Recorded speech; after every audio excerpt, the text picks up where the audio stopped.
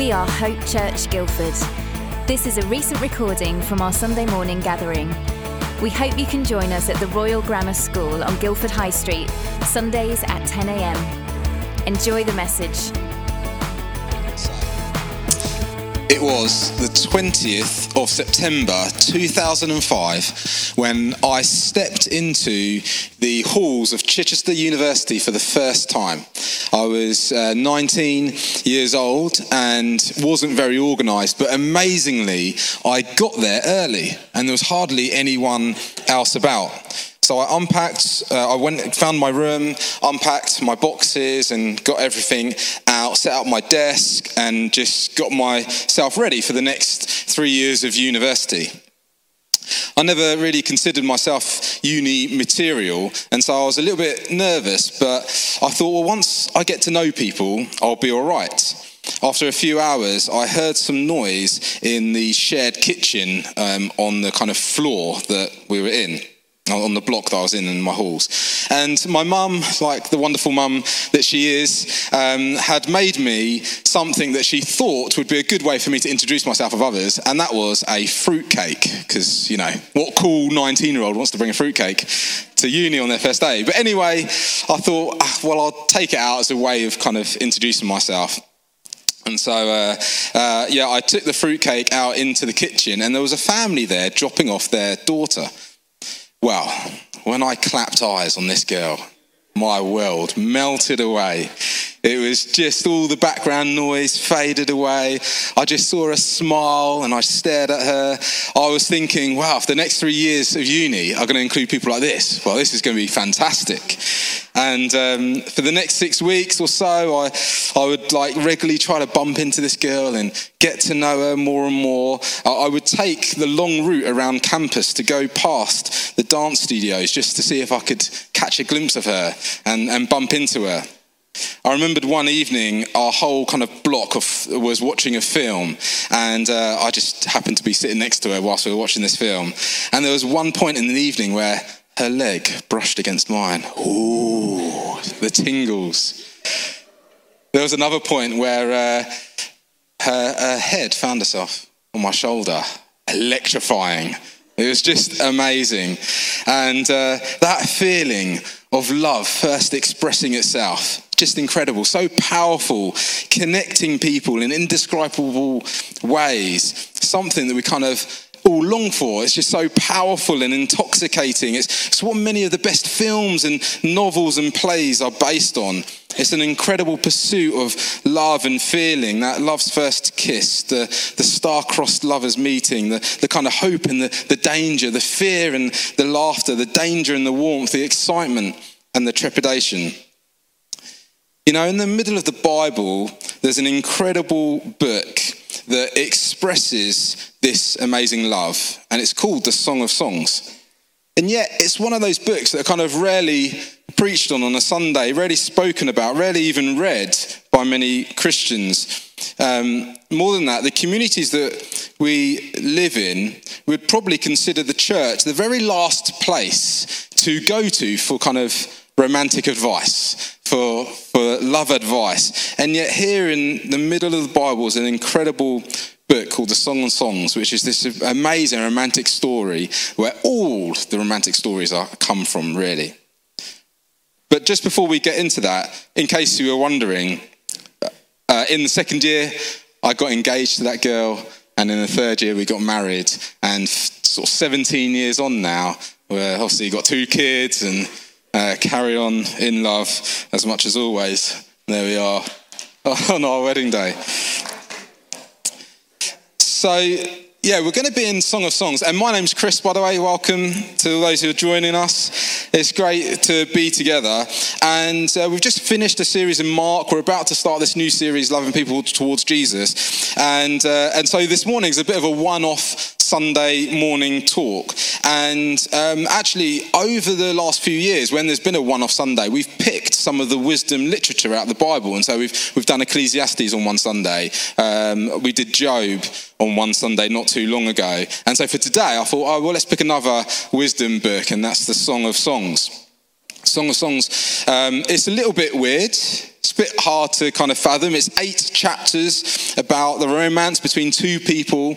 And a lot of the time, we're not quite sure really what to make of it or what to kind of do with this book. It's really a collection of poems, actually, that are kind of brought together, but they do make a whole story.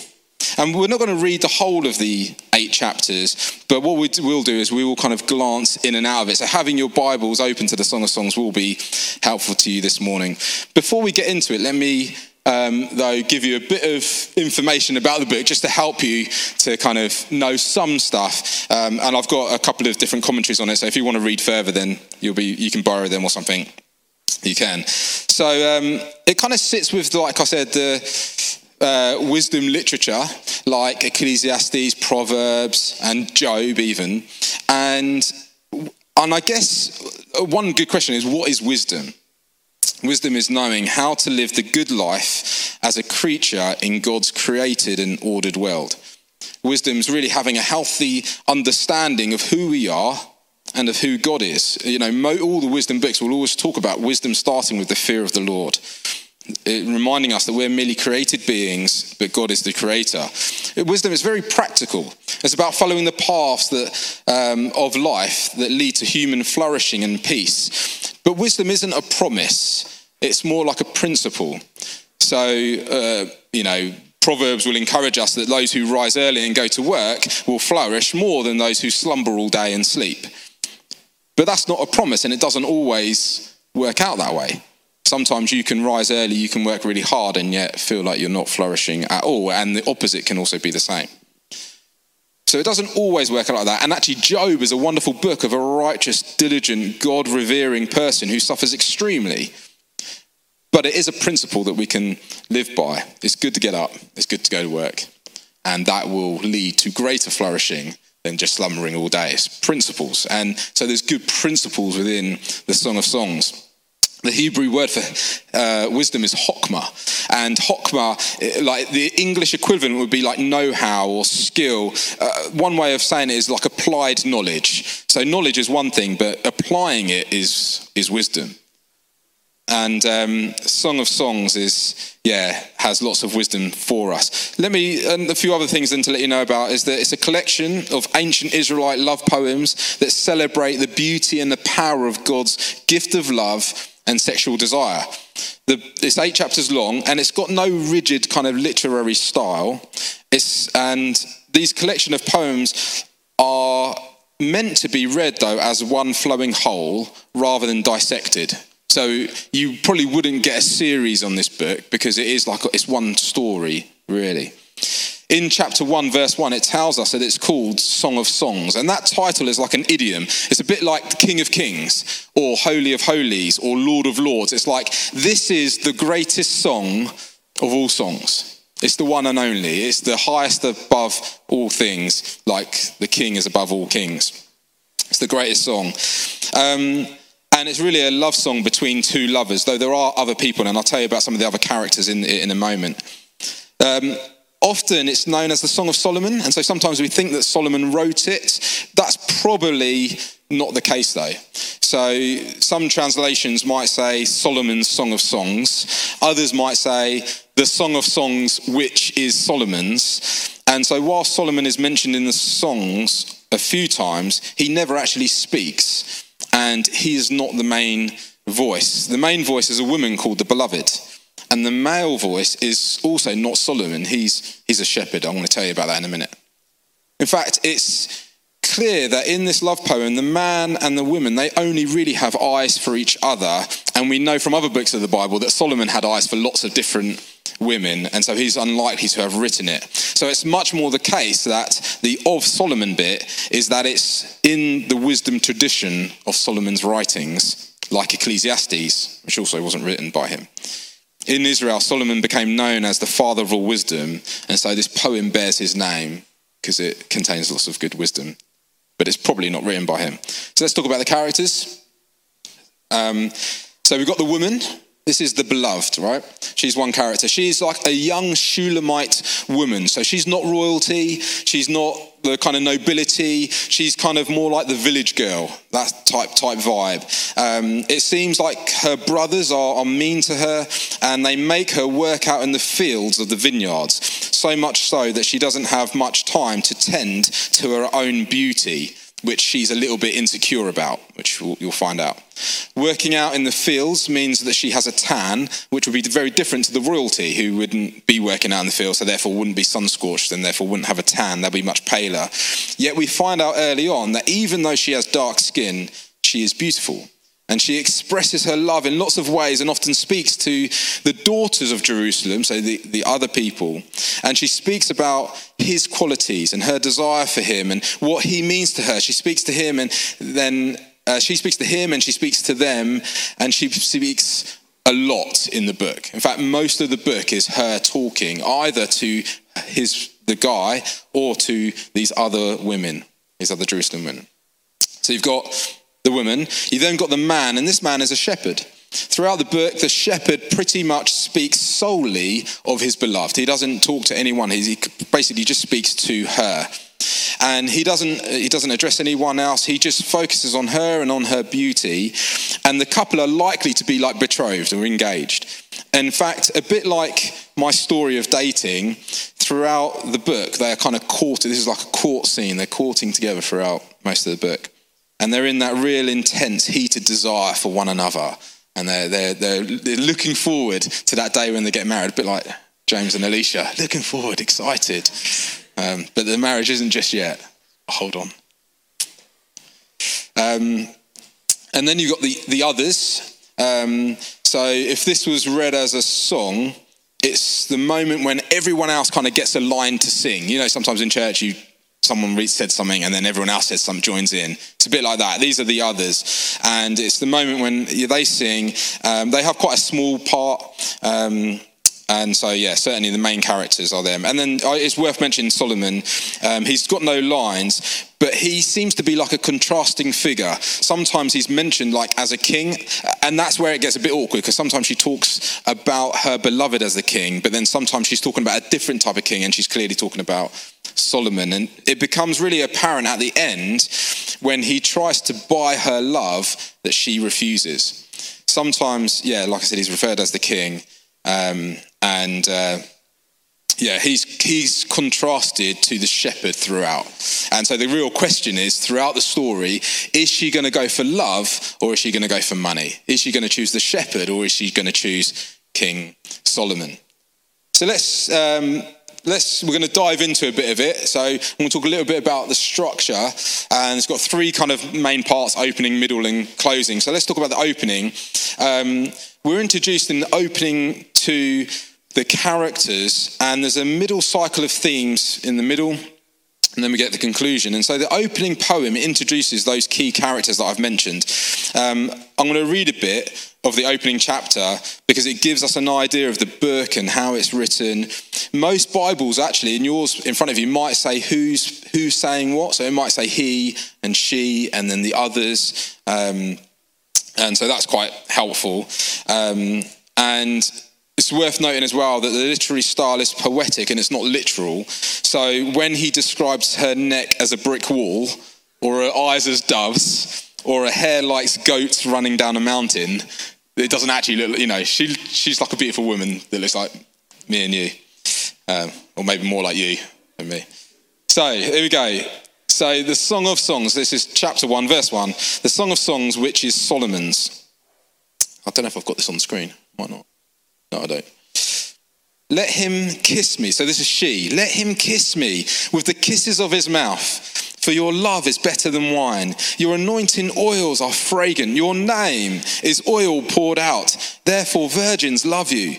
Draw me after you. Let us run. And then it says, the king has brought me into his chambers. And straight away you get this debate. Is she part of the king's harem and looked on favourably by him? Is this a past action by King Solomon? Is she referring to the shepherd and giving him attributes of a king? There is some debate, but I think what she is saying is, let us run away, draw me after you, let us run, But then she's saying, but King Solomon has showed me attention as well. But I want you. He even brought me into his chambers, so let us run. That kind of makes the most sense of certainly this part of the chapter, but also the end. And then the others say, we will exult and rejoice in you. We will extol your love more than wine. Rightly do they all love you. And then she says, but I'm very dark, but lovely. O daughters of Jerusalem, like the tents of Kedar, like the curtains of Solomon, do not gaze at me because I'm dark, because the sun has looked upon me. My mother's sons were angry with me, that's her brothers. They made me keeper of the vineyards, but my own vineyard I have not kept. That word vineyard, it comes up a few times, and it's like a euphemism for her own kind of sexuality and her attractiveness. She's not been able to spend time thinking about her beauty and her sexuality because her brothers have kept her busy working out in the fields. He then says in verse 15, behold, you are beautiful, my love. Behold, you are beautiful. Your eyes are doves. And she says, behold, you are beautiful, my beloved. Truly delightful. Our couch is green. What a great way to woo someone. The beams of our house are cedar. Our rafters are pine. So that's the kind of opening of the book. We get these two lovers. We get this scene. Is she going to go after the king, or is she going to stick with the shepherd? And he certainly has eyes for her. And then we get into this cycle of poems. Chapter 2 to 7 is basically all these cycle of poems, and they have different themes, which I'll talk about in a moment. And there's this section where the woman, she kind of dreams about the upcoming consummation of their marriage. And this takes place really from the start of chapter 3 to the start of chapter 6. It's like she's in kind of like a dream state.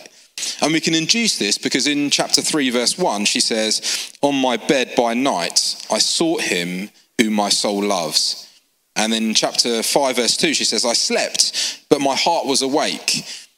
The contents of this whole section kind of include fear and loss, sexual desire, and an imaginative transformation of the shepherd into a king-like figure, which is why it can get a bit confusing. And it also includes some nightmarish type scenes, much like consistent in the dreams. So we've got the opening, you've got the middle cycle of poems, and then at the end, in the closing chapter, we find out who she finally chooses. Does she choose to go away with the shepherd, or does she choose to marry the king and go after his money? So before we get to the end, let me talk about these middle themes, all right? Here's one. A theme of hide and seek comes up quite a bit in it. And so there is an intense desire that we see develop from the start where they are constantly looking for each other. It's like what I used to do when I used to go around at different halls of the university or different places in the uni, see if would I catch a glimpse of her. They're constantly looking for each other. They find each other. They embrace even sometimes, but they're only to be separated again. And before then finding each other again and separating. And this theme runs through it all. So let me read a bit of it to you. Chapter 2, here they are together. I might even have the words for this. I don't see. Yeah. As an apple tree among the trees of the forest, so is my beloved among the young men. This is her talking about him. With great delight I sat in his shadow, and his fruit was sweet to my taste. He brought me to the banqueting house, and his banner over me was love. Sustain me with raisins, refresh me with apples, for I'm sick with love. His left hand is under my head, and his right hand embraces me. So see, they've come together. But just like that, the poem stops and is interrupted with, verse 7, I adjure you, O daughters of Jerusalem, by the gazelles or the does of the field, that you do not stir up or awaken love until it pleases. There's this like kind of refrain, and this happens throughout the book where it says, hey, this is great, we're getting close to each other, but warning, don't stir up love until the right time. It's like we're getting a bit too close, and that refrain, keeps coming up. And so she then says in verse 8, this is of chapter 2, the voice of my beloved, behold, he comes, leaping over the mountains, bounding over the hills. So having separated, they're now coming back together again. And this chapter 3, it happens again. It says, on my bed by night. That was the bit about, she's dreaming. I sought him whom my soul loves. She's longing for him. I sought him, but I found him not. I will arise now and go about the city, in the streets and in the squares. I will seek him whom my soul loves. I sought him, but I found him not. The watchmen, they found me, as they went about in the city. "Have you seen him whom my soul loves?" I cried. "Scarcely had I passed them when I found him whom my soul loves. I held him and would not let him go." So they've separated and then they've come back. This theme is hide and seek, going and coming, going and coming. But you also might have spotted the importance, that importance again.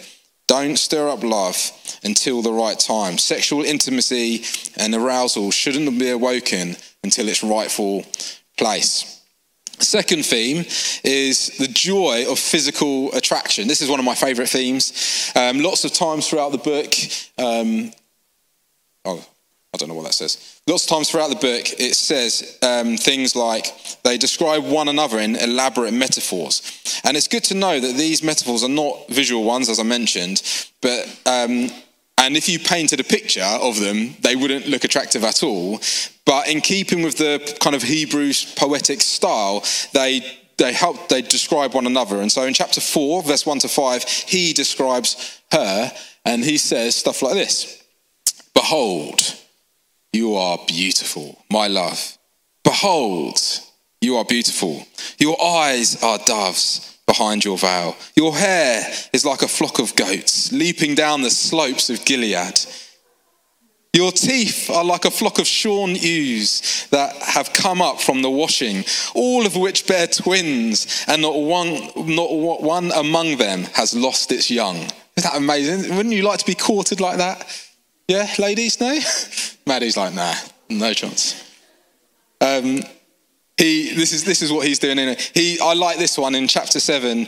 He goes, "How beautiful you are, and how pleasing my love with your delights. Your stature is like that of the palm, and your breasts like clusters of fruit. I said, I will climb the palm tree, and I will take hold of its fruit."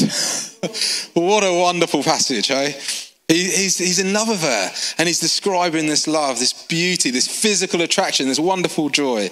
And then in chapter 5, verse 10 to 16, she describes him: "My beloved is radiant and ruddy, distinguished among 10,000. His head is the finest gold. His locks are wavy, black as raven. His eyes are like doves beside streams of water, bathed in milk, sitting beside a full pool. His cheeks are like beds of spices, mounds of sweet-smelling herbs. His lips are lilies, dripping liquid myrrh. His arms are rods of gold, set with jewels. His body is polished ivory, bedecked with sapphires." You're probably wondering, where is he going with all this? Don't worry, the points will come. But it's good to just be in the book, explore it. The language is sensual. It takes into account sight and smells and touch. It's overwhelming. And you read through the poetic cycles, the tension building and heightening and then focusing on this mystery of love. It's that feeling that we all feel in those special relationships, how they build. It's the feeling that the best movies kind of display. It's that longing that we all want to experience. It's God's good design. It's one to be celebrated and enjoyed. But it's also dangerous. And that's the third theme I just want to mention. And that is the beauty and danger of it all. So in chapter 8, it says, "Let me seal upon your heart as a seal upon your arm, for love is strong as death." It's quite strong words, isn't it? "Jealousy is fierce as the grave. Its flashes are flashes of fire, the very flame of the Lord. Many waters cannot quench love, neither can floods drown it. If a man offered for love all the wealth of his house, he would be utterly despised." They're like this poem, it highlights the power and intensity of love, and it's beautiful, but it's dangerous. It's a bit like fire. Mesmerizing and amazing to look at, brings warmth and heat and beautiful, but handled incorrectly, it can be disastrous. There's nothing wrong with fire, but what can be wrong is with the attitude of the one who handles it. And the same is true of love. Love is amazing, but handled incorrectly, it can destroy lives. It can destroy people, literally, especially when love is abused. It can taint our view of ourselves, of others, of even love itself, but protected and treated with careful attention, it can be more valuable than all the wealth of Solomon's kingdom. Ultimately, this poem, it expresses the human desire and longing to know and to be known by another. something that's transcended all cultures, all countries, all time periods, all seasons. The book never goes out of date.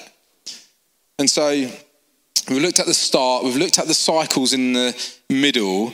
Just before I give some application, let's just dive into the closing section. This is where it kind of comes together. So she has said, which we've just read, that you wouldn't offer, if a man offered for love all the wealth of his house, he would be utterly despised.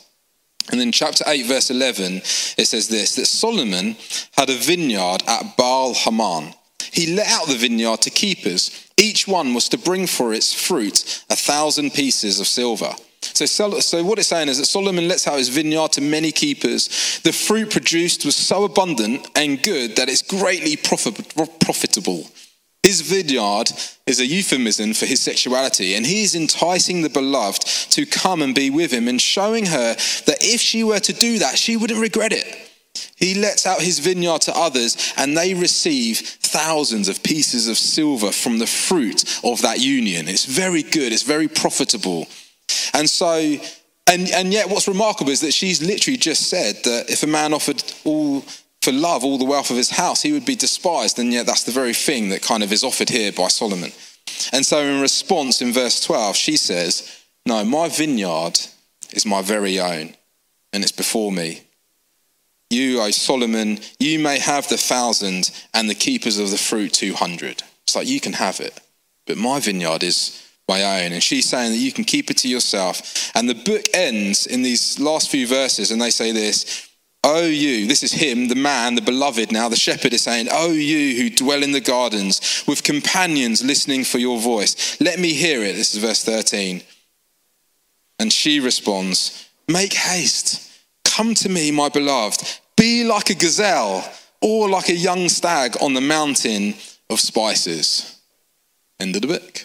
I always think, why does she have to put the or? Why not be like a young stag? Why not? Who wants to be like a gazelle coming? I want to be like a young stag. But anyway, that's how she goes with it. That's all good. So this poem, it shows us that she does indeed. She chooses the shepherd. She chooses love, not money. Love is something that you can't buy or earn. And after all, aren't all those best films about, aren't all those best films are the ones where basically the woman chooses or the man chooses not for money or prosperity or whatever, but actually chooses her first true love. It's the song of all songs. It's the love story of all love story. These two lovers, they're able to enjoy their sexual desires for one another in its rightful place as they now come together, as they've longed and panged and waited. They stayed off proposals from other rich people and they embrace. And scholars say that the last poem refers to a poem of love that is depicted in traditional weddings. You often get those kind of phrases used, those last few phrases used in traditional weddings. And so they assume that this is then their consummation, that they get married. But the story doesn't really end, and I guess that's because there's always more to discover and more to pursue in your beloved. Love, intimacy, desire, it doesn't end at the wedding day. Doesn't end at the proposal, but it goes on and there's more to be discovered throughout married lives. And so here we go. Why is it in the Bible? Why is it in the Bible? That's a good thing. And the first thing, there's two things I want to point out. One is that it's because love and intimacy and sex is a gift from God. And we did a series not long ago, didn't we, about sexuality and gender, and a bunch of that came out. And it's good to be reminded of this, that God created sex as a gift for us to enjoy. It's been corrupted by sin, but almost, I'll say it again, every book, every movie, that kiss and chase scene, the two star-crossed lovers meeting, these two lovers in the poem, they show us how love is meant to be intended in its rightful form.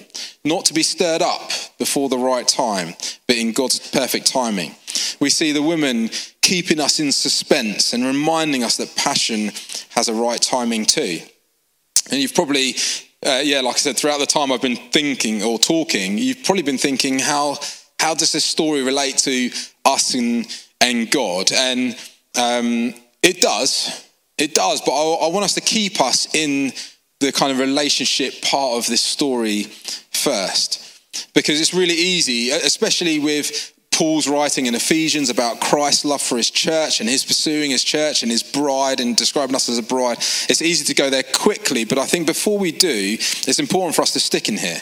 And recently, the archaeological evidence has shown that love poetry was a big part of ancient Egyptian and Babylonian culture, and it's portrayed in very similar ways to Song of Songs, actually. And so theologians reflect that we should see Song of Songs first and foremost as a poem primarily about love and sexuality and God's gift to his people, that we should celebrate it, that we should think about it, that we should speak about it, that we should teach our children about it, that we should talk about how the best place for relationships and sex and intimacy should be in that place of one man and one woman in marriage. Primarily, this is about two lovers enjoying God's wonderful gift of sex and desire. It's a book about longing, and it's a book about being known and being known, and a book about covenant relationship that no money can buy. It's a book about it's a book that we should read, and that we should teach our children, that we should disciple couples with, that we should encourage one another with as a community to talk about our relationships and how they're doing and how you're getting on and how's it going. It's a book about this wonderful and mysterious gift of sex that God gives people, and the importance of keeping that between one man and one woman in marriage and not stirring it up beforehand. And so if you're in a relationship, a good question for you to think about is, how's it going? How's your marriage? How's your relationship? How is it? How are you getting on?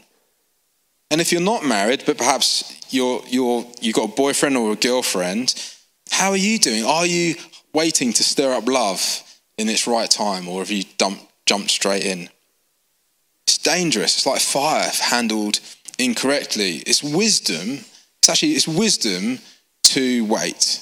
It's wisdom to revere God. It's wisdom to follow his understanding, to trust in what he says when he talks about having relationships together with one another. And it's also wisdom to then enjoy that relationship in its rightful place. So it's good, again, it's good to ask those two things. If you're in a relationship and not married yet, how are you doing at kind of keeping love abated, not stirring up too many feelings? If you are married, how are you doing at stirring up those feelings? How are you doing at connecting, at having date nights, at meeting one another's needs, at sharing one another, enjoying one another?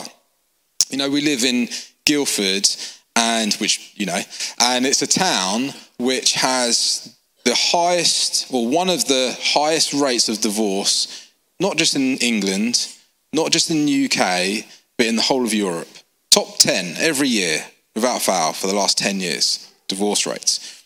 There is so much that the church can offer to one another and to our community in supporting marriages and relationships in being strong, in working together, in connecting, and in growing and in developing. And so actually as a church in June, at the beginning of June, we're going to start a marriage course. And we're going to do 7 sessions. First 6 will be on Zoom. They'll be on Monday evenings. And I want to encourage everyone who's married to get involved in that marriage course. So the first 6 will be on Zoom. And then the last one, we're going to hire a nice venue, and we'll do it in person.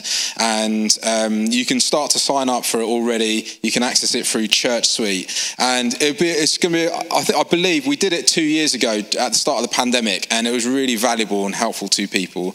And you know what? It's also something that we can offer to our community.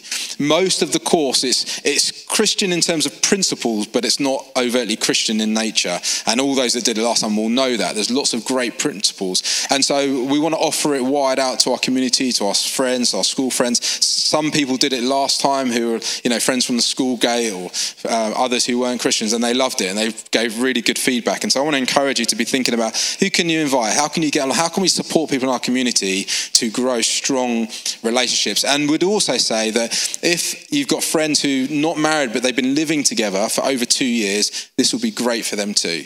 It will help them to strengthen their relationship and to make sure, especially when there's kids involved, to make sure it's a safe, good home where they can bring good principles into their marriage to support and strengthen them. But you're right, this book isn't all about sex and relationships. It's also about this amazing divine romance. Throughout the book, there was clearly loads of garden imagery, hence my shirt for today. Loads of garden imagery, and the people of Israel at the time when they first heard this, they would be thinking back to Genesis. They would be thinking about Adam and Eve. And in Genesis, Adam and Eve have a perfect union with each other and with God. And they have a choice. Are they going to trust in God's wisdom for life? Or are they going to take hold of their own wisdom?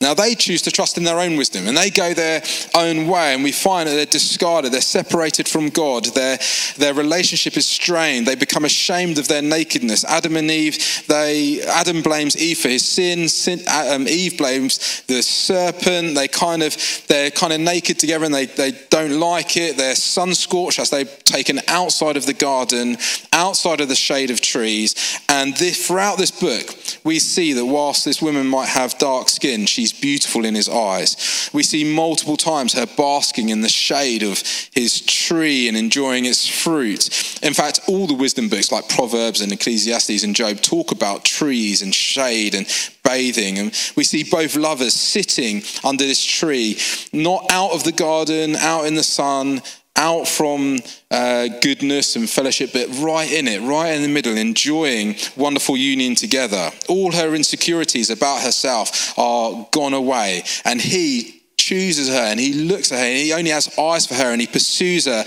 and her insecurities, they fall away, and all her trepidation, actually they all go away too, and she expresses love to him and loves him and goes with the shepherd rather than going with anyone else. She kind of says no to any of the idols of money, wealth and power, and says, I've only got eyes for my beloved. And the book reminds us of this wonderful, free, unmerited, unearned, undeserved gift of love that we can receive from God. Like in the story, it cannot be bought. Like in the story, we can't be separated, but God has found us. He pursues us. He longs us. He doesn't leave us out in the sun and in the scorch and in our sin, but he brings us into his shade. He refreshes our soul. And Jesus, he is the true shepherd of the story. He is the shepherd that looks after his sheep. He's the one that leaves the 99 and goes after the one. He is the one that leads his sheep to green pasture. He's the one that makes them lie down. He refreshes their soul. He is a wonderful shepherd who comes for his bride, who is pursuing and who he loves and who he cares for, and he has eyes for you and for you and for you, and he loves you, and he calls you to come to him, to lay down the other idols that might look great, they might look wonderful, they might have all the prestige and all the power and all the wealth, but he says, no, come to me. Absolutely, it's a book about sex, but it's also about a book about this wonderful divine romance and God's pursuit for his bride through his son, Jesus.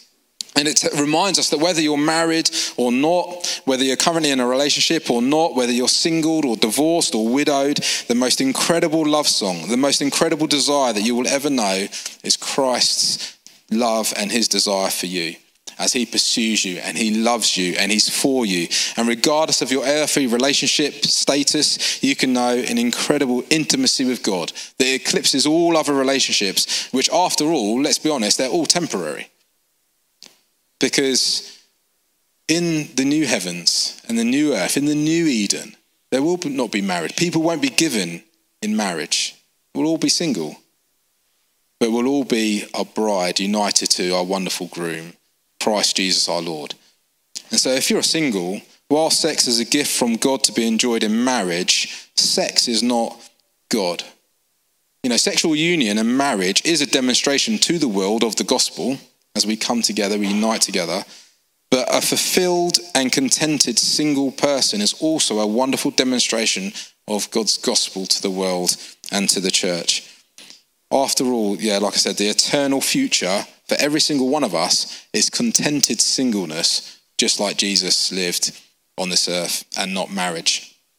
So let's get the band back up.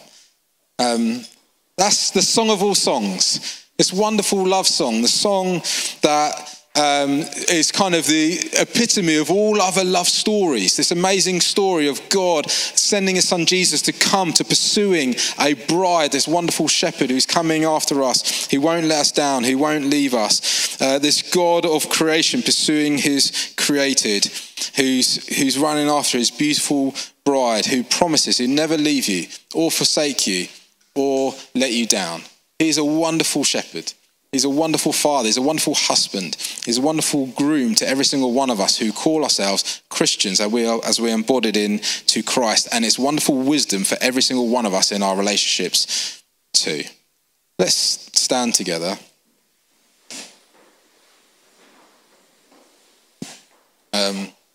I'm going to pray, and then we're going to worship again and thank God for his gifts to us in his word.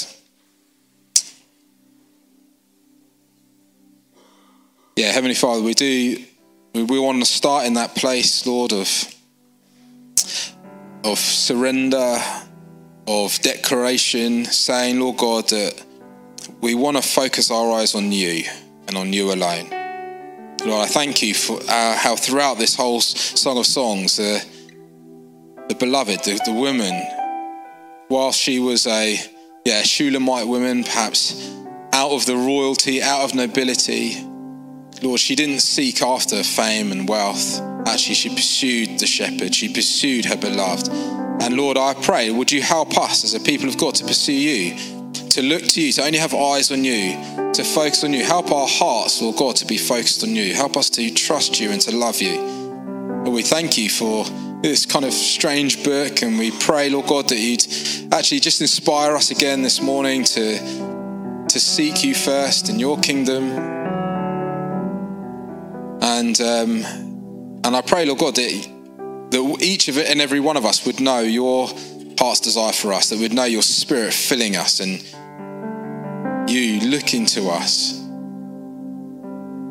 and having your hand on us. And so we pray for that. Lord, we also want to pray, Lord God, for our children, for our teenagers, for our young adults, Lord, for our middle-aged people, for our older people, Lord. We pray for our marriages, for those who are married. We pray for those who are single, Lord. And I pray, Lord God, that wherever we are on the relationship spectrum, wherever we are in terms of our relational status, actually, I pray, Lord God, that you would help us strengthen relationships all across our church.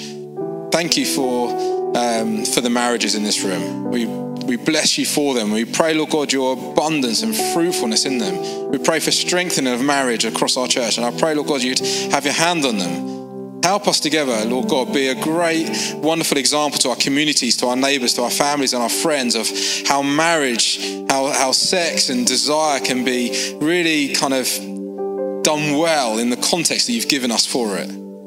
But Lord, we just recognise that that's not the state for everyone, and that you've given us the body, the family of Christ, to enjoy relationships with. Thank you, Lord God, that even outside of the marriage relationship, we can know intimacy and connection and love of one another. We can share and we can be cared for. And I pray, Lord God, that again across this room, for all those who perhaps are not in a relationship right now, for those who might be widowed or divorced, who maybe are longing, they're in those longing pains, they're wanting it, but it's not happened just yet. Actually, I pray, Lord God, for every single one of us, that we would know our deepest desires all met in you. Yeah, but be with us, I pray. Fill us with your spirit. We love you, we worship you, we look to you, our great high shepherd. Amen.